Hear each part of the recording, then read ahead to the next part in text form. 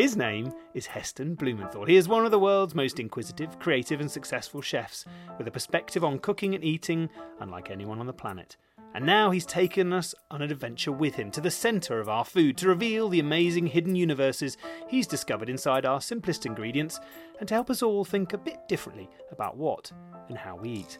Hello Heston, good to see you. Thank you, Jay. Hello, Jay. That is an introduction that I'm just pausing to think, how am I going to respond to that? Okay, let's change the way we look at food. And today, Jay Taylor. Where are we going? Begins with an O. Begins with an O. Ends in an N. And has a neon sign in the middle of it.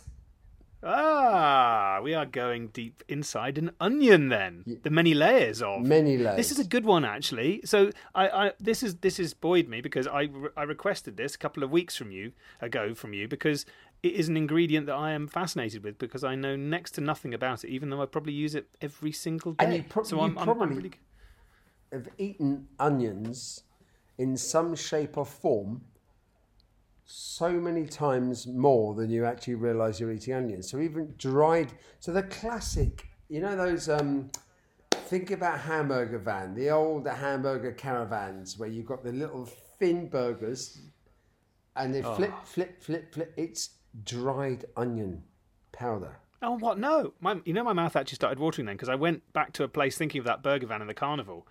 But what do you mean it's dried onion? They use dried onion. To mix with the meat. So dried onion flavour, the amount of times we've eaten dried onion without realising it is we would have absolutely no idea. I don't know where to start actually. I'll let you ask me questions because otherwise I will start rambling and I'll go all over the show.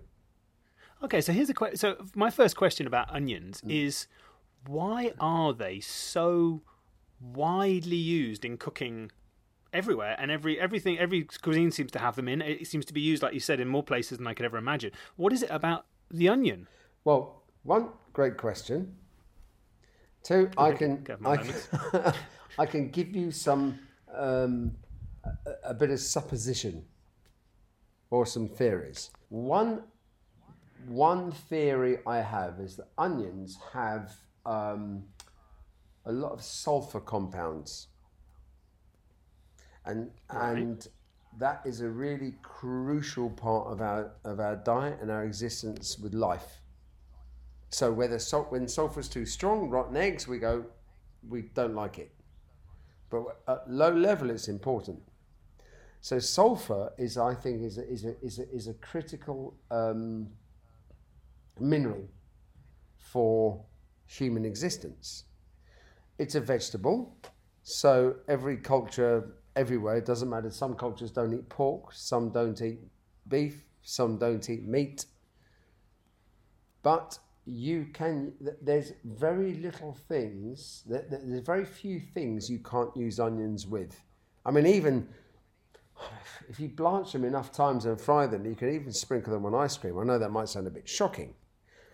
However, any savoury dish will not be messed up by the addition of onion. Which is why I find it's sort of scattered around so liberally, but I've never given pause to watch actually what's going on inside it. Well, when you put onions with meat, a reaction happens. A bit like spare ribs, basically. Sulfur compounds and sugars and other compounds in onions react with meat to boost the meaty flavours. Really? I did not know Yeah, that. Is that why you always have onions with burgers and so many meat products? And then you've got the simple onion. It depends if it's the outside layer or the inside layer. And obviously it depends on, there's many different onions.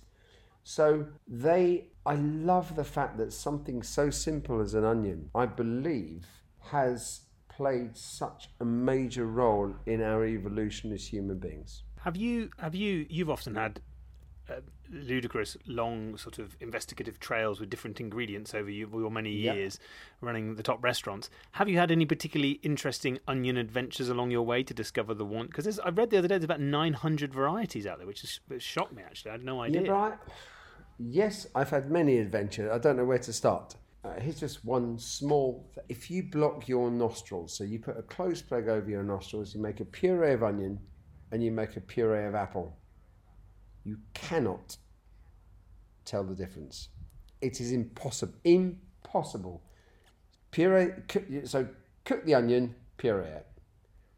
Cook the apple or don't puree it. So the important thing is that the texture of the pureed onion and the pureed apple are the same. That's the key thing. Then block your nostrils like a swimming, clothes peg or one of those things you put your nose with to block your nostrils as swimming. You will not be able to tell the difference if you can't see it. That's remarkable. I've never thought of this. So the textures of the two, because you'd think of them as sort of very different to look at in terms of texture, and you wouldn't imagine they'd break up the same way. I want to take all credit for my discoveries and inventions. That one wasn't me. I don't know where it started, but it all came about. I discovered around about the same time I was looking at the whole thing of the senses. But the apple and onion thing, just demonstrating to people that we make assumptions and decisions on the relationship with the food that we eat without realizing. So when we decide something's disgusting, so here's a good example. I remember in the fact that years ago I made a beetroot jelly, like a fruit pastel, but with beetroot. And in order to set the jelly, you need pectin, which is actually in apples, which is what you use to make jam. But you have to put acid, like tartaric or citric. So it could be lemon juice or vinegar or just tartaric acid powder. That's how you make jam. So I made this fruit pastel with beetroot. So it looked like beetroot, but it actually looked like blackcurrant, and it was covered in crystallized sugar. And I remember I was in the kitchen. Nigel was, who's with me now? No, not with me now. Not my restaurant man. My restaurant manager put the plate down, and this woman was doing a lot of talking, and she bit into it and said, "Oh, what's this?" He said, "It's a beetroot jelly." She went, "Oh, that's disgusting." He went, "No, I'm only joking. It's blackcurrant." And she said, with the jelly in her mouth, "Oh, that's really rather nice because I don't like beetroot." So That's fantastic. Just by saying the words, he changed. Just by telling somebody, if you're going to eat an insect, why do people? There is no some. It's an onion. Yeah. There is no food intrinsically disgusting, because if it were, it wouldn't be a food. Does that make sense? Yeah. It's our perception of Yeah, it. you might like it, you might hate it, but it's not intrinsically disgusting. Otherwise, you wouldn't eat. Nobody would eat it. I find it interesting with onions, though, because I find with kids especially, onions, there's something about it, if you can taste it, you haven't got your nose closed, it is a very powerful taste, which I think kids find quite arresting. But then when you grow up or get older, the smell of cooking onions, for me, is one of the most powerful smells you can get, right up there alongside some strawberries and cut grass. And maybe grilled bacon. It's one of those smells. I don't know why, and I think I've got all sorts of theories which are probably complete and utter nonsense, but one of them is probably this interaction with heat and sulfur and what they call the Maillard reaction. It's the most complex reaction in the kitchen. So it was named after a French, I think he was a politician, Monsieur Maillard. So the Maillard reaction happens in our bodies. It's happening on your hands right now. Right now. And it's when proteins and carbohydrates or energy combine to create new compounds that then go back and react with those proteins and those sugars.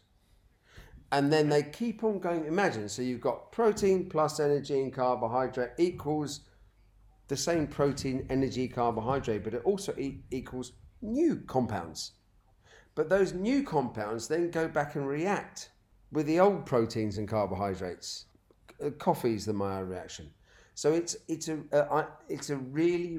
the most complex thing. So coming back to onions, when you roast meat, it seems to be something that is so inbuilt into our evolution, the Maillard reaction. So on your skin, you're having reactions with the energy from the sun, with your proteins and your carbs and blah, blah, blah, blah, blah on your skin.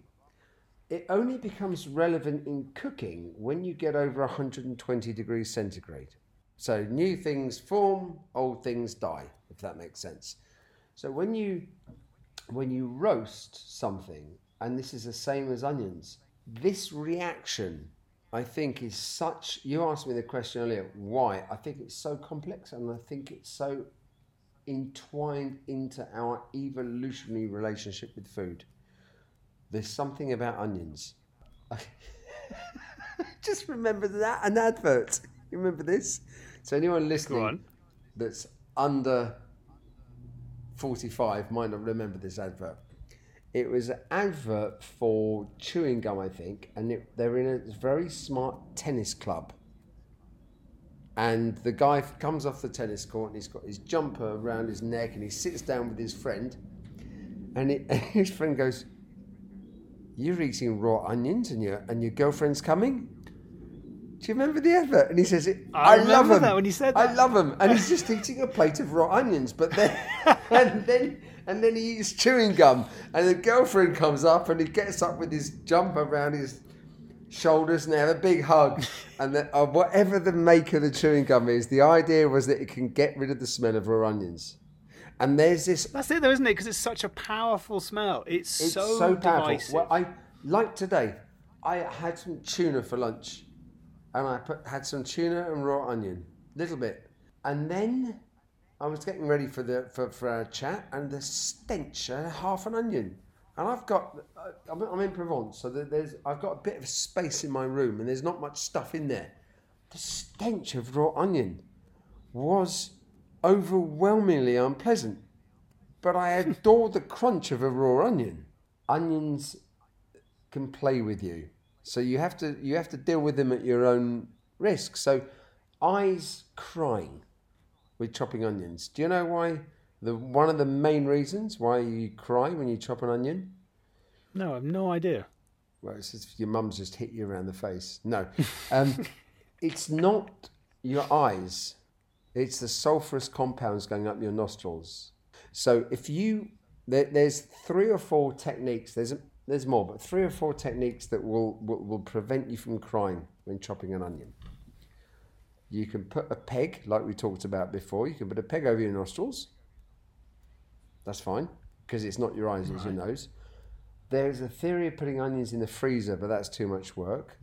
You can try and chop them under running water, but that just sounds like a flipping accident waiting to happen.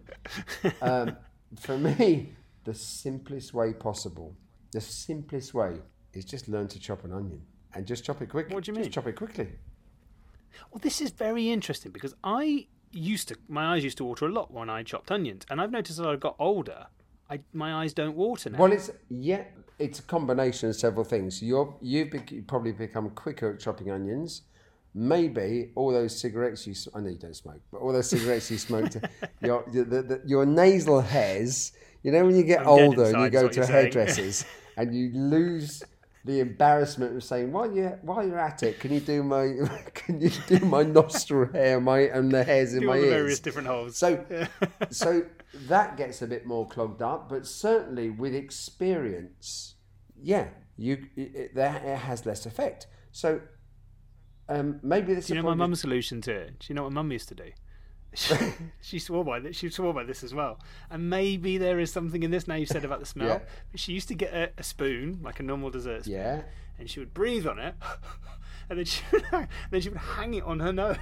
Oh, I used to love doing that. I haven't done that for years. But what's that got to do with onions? Oh, She said it's. She was chopping it, and it was like balancing on her nose. Oh my God, that's amazing. That was my party. That was one of my party tricks that would work sometimes. You have to breathe enough on the spoon.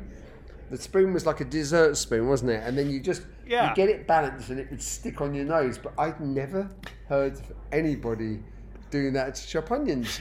Then pick up a sharp knife and try and chop something by your fingers. So I think what she was doing was somehow helping prevent the sulfurous compounds going up her nostrils. So this is a really simple thing that I think would help a lot of people, because most people, when they cook, will use onions. So I'm going to show you. I've got here. I mean, it's not difficult to imagine, but there's an onion with a skin on. Yep. Now, what chefs have always historically done is they flaff around with a knife to peel the brown skin off the onion, and they do the whole onion. Right. Well, you can do that if you want onion rings, and I'll come back to onion rings in a second, but there's a much easier way. So see this onion? Yep. You're holding it horizontally, so the knobbly bits are at either end horizontally. Yep. So I've got the root at one side, and I've got the where the sprout would be at the other side. Cut the onion in half. Yeah, so you're going from the top and you'd go through the root. Yeah, through the root. Then you can hear this. I might as well do it so we get a bit of sound. Hang on a second. So if I just slice this onion. So I've sliced the onion in half. Yep. Now, it's much easier to peel the outer layer off of that onion when it's not whole. So, you can use a knife or your fingers. Just take the outside. Can you hear this? I'm just taking the outside, the skin off. So you know you're just taking the brown bit off? You know that sort of layer inside which is always a bit green? Oh, I normally take, and I'm not sure if I'm right or wrong, but the outside layer, which tends to be more greener, I tend to take that off. I don't know why, but I just do. And that might be an old chefy thing, but so I'm taking that layer off. Now, I've got a beautiful, shiny, almost plastic-looking half an onion with a root on one end and a sprout on the other. So, don't cut the root off, because it's the root of all problems. But if you keep the root on an onion, you chop the onion, it won't fall apart. You just then get rid of the root afterwards. So you use the root as the glue that holds the onion together while you're chopping it. That's so simple. I don't know why I've never thought of that, because you spend your whole life trying to hold the whole thing together when you're chopping it, because it all sort of falls apart. And then you cut your fingers. Yes. Make sure a blunt knife is more dangerous than a sharp one. Then, also, make sure, and this is not onion related, this is general kitchen related. When you have your chopping board on the surface, and you've got your onion, I've got my half nice shiny onion on my chopping board, and I've got my sharp knife. Put either you can use some kitchen paper or something like a J cloth, wet, damp, because it will stop the board from moving. Underneath it, I've seen your chaps in the kitchen do that loads of times. They put a bit of wet kitchen paper, isn't it, underneath it, and then the board goes on top. Yeah. So you imagine, when people think, oh yeah, I can't cook.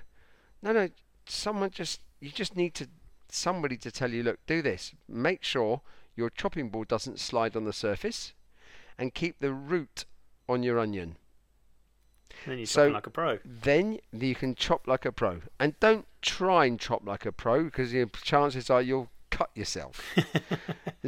And also the other thing, when you're chopping onions, think about what you're using. This applies to every single ingredient. What are you using it for? So I think a lot of people chop onions really finely when they don't need to. Sometimes you might want them to be sliced smaller. Sometimes you just can start with the root on. You can just chuck the onion in your pot of lentils or your stew, and then you can take it out again afterwards. So I think it's a really good way of looking at, if we could think about every time you use an ingredient of onion, carrot, leek, what do I want to do with this? What do I want the end result? How can I make my life easier? and not cut my fingers in the process. So there's a lot of metaphors also with onions that I think that, it's something I'm going through in my life, that you peel the layers off an onion. And I remember, this might sound a little bit abstract, tangential or random. Picasso said, everyone is born an artist. The problem is to remain an artist as you grow up. So as kids, before we learn language, children are so creative. But as they learn language, they get told the things that they shouldn't do in life. So their creativity gets knocked out of them. And I think eventually, as we get older, it's like we never lose the child in us. The big me, the mini me, the Alice in Wonderland talking to herself. As we grow older, it is possible to peel off the layers of that onion and look at it in a different way. So onions do have, there's so many metaphors. And James and I just spoke about this. You were going to play this the song before, but I didn't realise it was Marvin Gaye. Life is something like a great big onion. I didn't realise that, because you don't have that many metaphors of carrots in life. He knows his onions. Life's like a great big carrot. Doesn't kind of sit the same, does it? Is there a huge amount of moisture in the onions as well? I mean, I'm guessing there's a lot of liquid in there. I would love to give you the answer and to say, Jay, there's 73.7% moisture in an onion, normally in April, but I don't know. But I would say that generally an onion has the same moisture as a similar moisture to a carrot. But then something happens when onions get older, and I'm talking and thinking at the same time, which is I love about these podcasts. Why sometimes, so I'm asking you a question, I don't know the answer. Why sometimes you get an onion, you feel it, you pick it up from the shop, and on the outside it feels okay, and then you cut through it, and there's like a really horrible brown bit in the middle of it. Yeah. Where does that come from? I don't know. That's a good point, because it's not a bruise, is it? You wouldn't imagine onions bruised in that way. No, I think it could be something to do with the way that the layers on layers on layers on layers.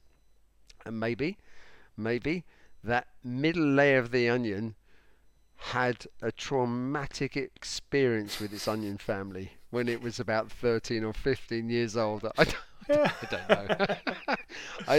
I don't know. But I also hear, I love, there are onions called grelots, Grelots. So imagine a spring onion with a bulbous base. So it's white. It's like a baby onion with a lovely green stem. They're one of my favourite vegetables. They're fresh. It's like an onion and a chive. They're fragrant. They're sweet. They're amazing. They're called grelots or civet. Have you ever seen New Season garlic? No. What does that look like? Oh my God. In the market here in Égalière, just sort of the same time as the lavender comes out, you have, imagine a garlic bulb, which is purple and white, violet, and it's got a stem to it. And the garlic cloves, they're not dry. You can almost eat the garlic cloves raw. They're amazing. There is an argument to say that we should not eat too much garlic. But that's a case of, we'll do another podcast on garlic. There's an argument to say garlic has so much healing properties that you shouldn't be eating too much of it, because too much of a good thing is not good. Those onions are like New Season garlic. They're amazing. They're absolutely amazing. But if you caramelize an onion, it's so powerful it can dominate a dish. So for me, I don't like hamburgers with caramelized onions. Really now? I thought you'd love that. No, I don't. It de-burgers a burger for me, but I'm not saying it's better or worse. Another technique, if you sometimes onions can be peppery, sulphurously peppery, raw. They're strong. Yeah. If you slice an onion, if you want to for your burger, put it in a bowl of water, cold water, for 10 minutes. Don't leave it for half an hour, get too strong. Just put it in some fresh water and then drain it. You reduce that potency of the onion. What, is this pre-cut or before you've cut it? Yeah, no, slice it, put it in water. But don't leave it in there because that'll start stinking if you leave it in there for too long. The sulfur compounds are going to go and run, they're going to go crazy. But just 10 minutes, and then drain it. So an onion salad with lettuce leaves and tomato, slice the onions, 10 minutes in water, cut the tomatoes up, a little bit of salt on the tomatoes, take some iceberg lettuce, and then make a simple vinaigrette. And those raw onions, you'll have all the freshness of the raw onion, but you'll minimize the powerful pungency, sulfurous, peppery pungency of the onion. Well, we unfortunately I've run out of time again. Yes. And we've taken a deep dive into your many layers for a man who does know his onions. From now on, I will be looking at them differently. Yeah, but maybe that's also part of the great thing of an onion. You can chuck them in, and they're going to be okay. But if you want to think, but there are also so many ways you can use them.